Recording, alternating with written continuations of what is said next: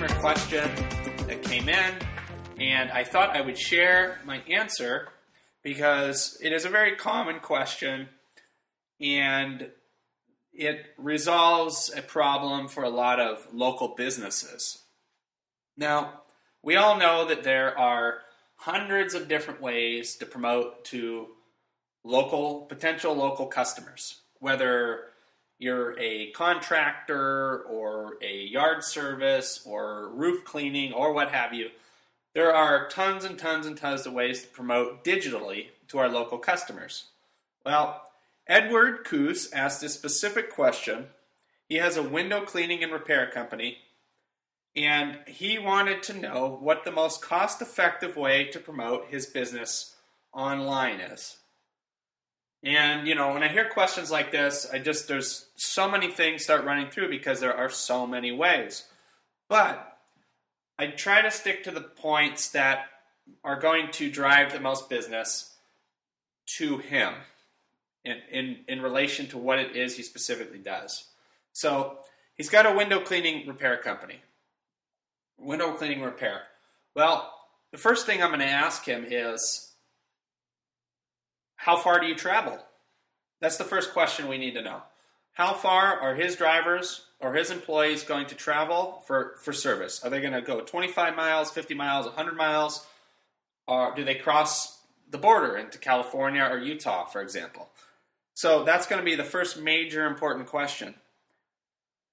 And then after that, it's going to be describing in very short amount of words what it is that he does.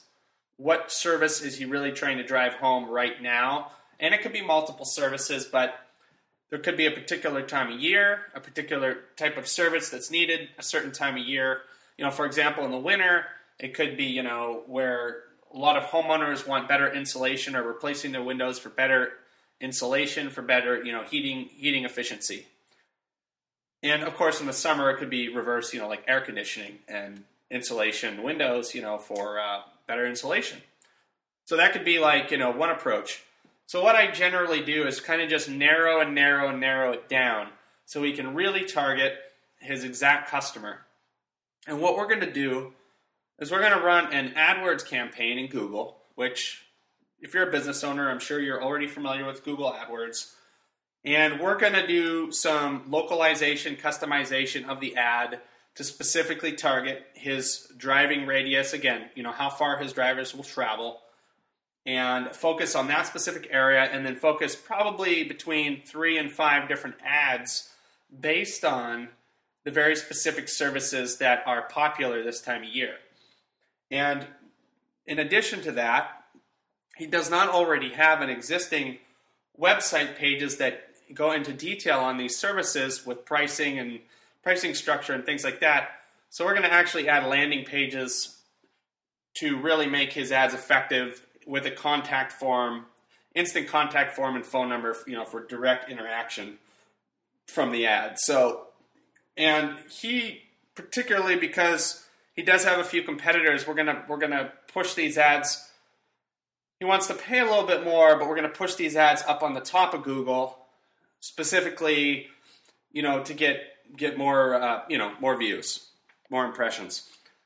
An impression, again, is basically just when an ad shows up. It's not when someone actually clicks on the ad. But we're trying to get impressions, and obviously click is the end result of somebody traveling to the web page and reading more details about that specific service. In addition to this, because, the sales process online is like, it's like a 3-step process sometimes, okay? Someone sees your ad, they click on the ad, and just so you know, and this is all by survey, and this is stuff that I've tracked with Google Analytics for various types of customers, various types of services and industries, watching the actual travel flow of the customers going from the ad to the web page to the contact form, and seeing how that flow goes and which ads are more productive than others, and focusing on those. So it's really like jockeying, what you see working, what you see don't, drop what doesn't work, keep in what does. You're kind of investing in what's working, makes common sense, right? So, but there's some more things we're actually adding to his website. And the other things we're going to add are some pictures of his staff and some pictures of the types of windows he cleans and on-site location, pictures and things like that, things that he's accumulated over the years actually delivering the service, which again, these are going to be added to those landing pages, which really just, when the customer sees that, there's a real person there, they see the pictures, they see the information, the phone number's right there, they can get right in touch with Edward and his company and set up an appointment for, having someone come out. So, if you've been online for some time and you've worked with Google and run specific types of ads through Google, you probably know pretty much what I'm talking about on all this, but it's really important to, in a lot of my earlier podcasts, I really focus on the customer, the expectation of the customer, what comforts the customer, what they're going to see and read, and what flow they're going to go through in order to arrive where they need to be to decide whether you're the right person for them or not. And ultimately, the end result is a phone call or an email saying, "Hi, I'm interested in your service." That's what we're trying to achieve. And fortunately, we've been able to achieve that very successfully with some of these basic strategies that I just went over. So, in a nutshell, that was, again, answering Edward Koos's question about his company. I hope that, and this can apply, what I went over, it doesn't just apply to like Windows and cleaning repair, Windows cleaning repair, but it can apply to any type of local business or service provider, that services a local area. So keep that in mind if that is in your area in terms of service. Thank you for listening. Let's have an awesome week.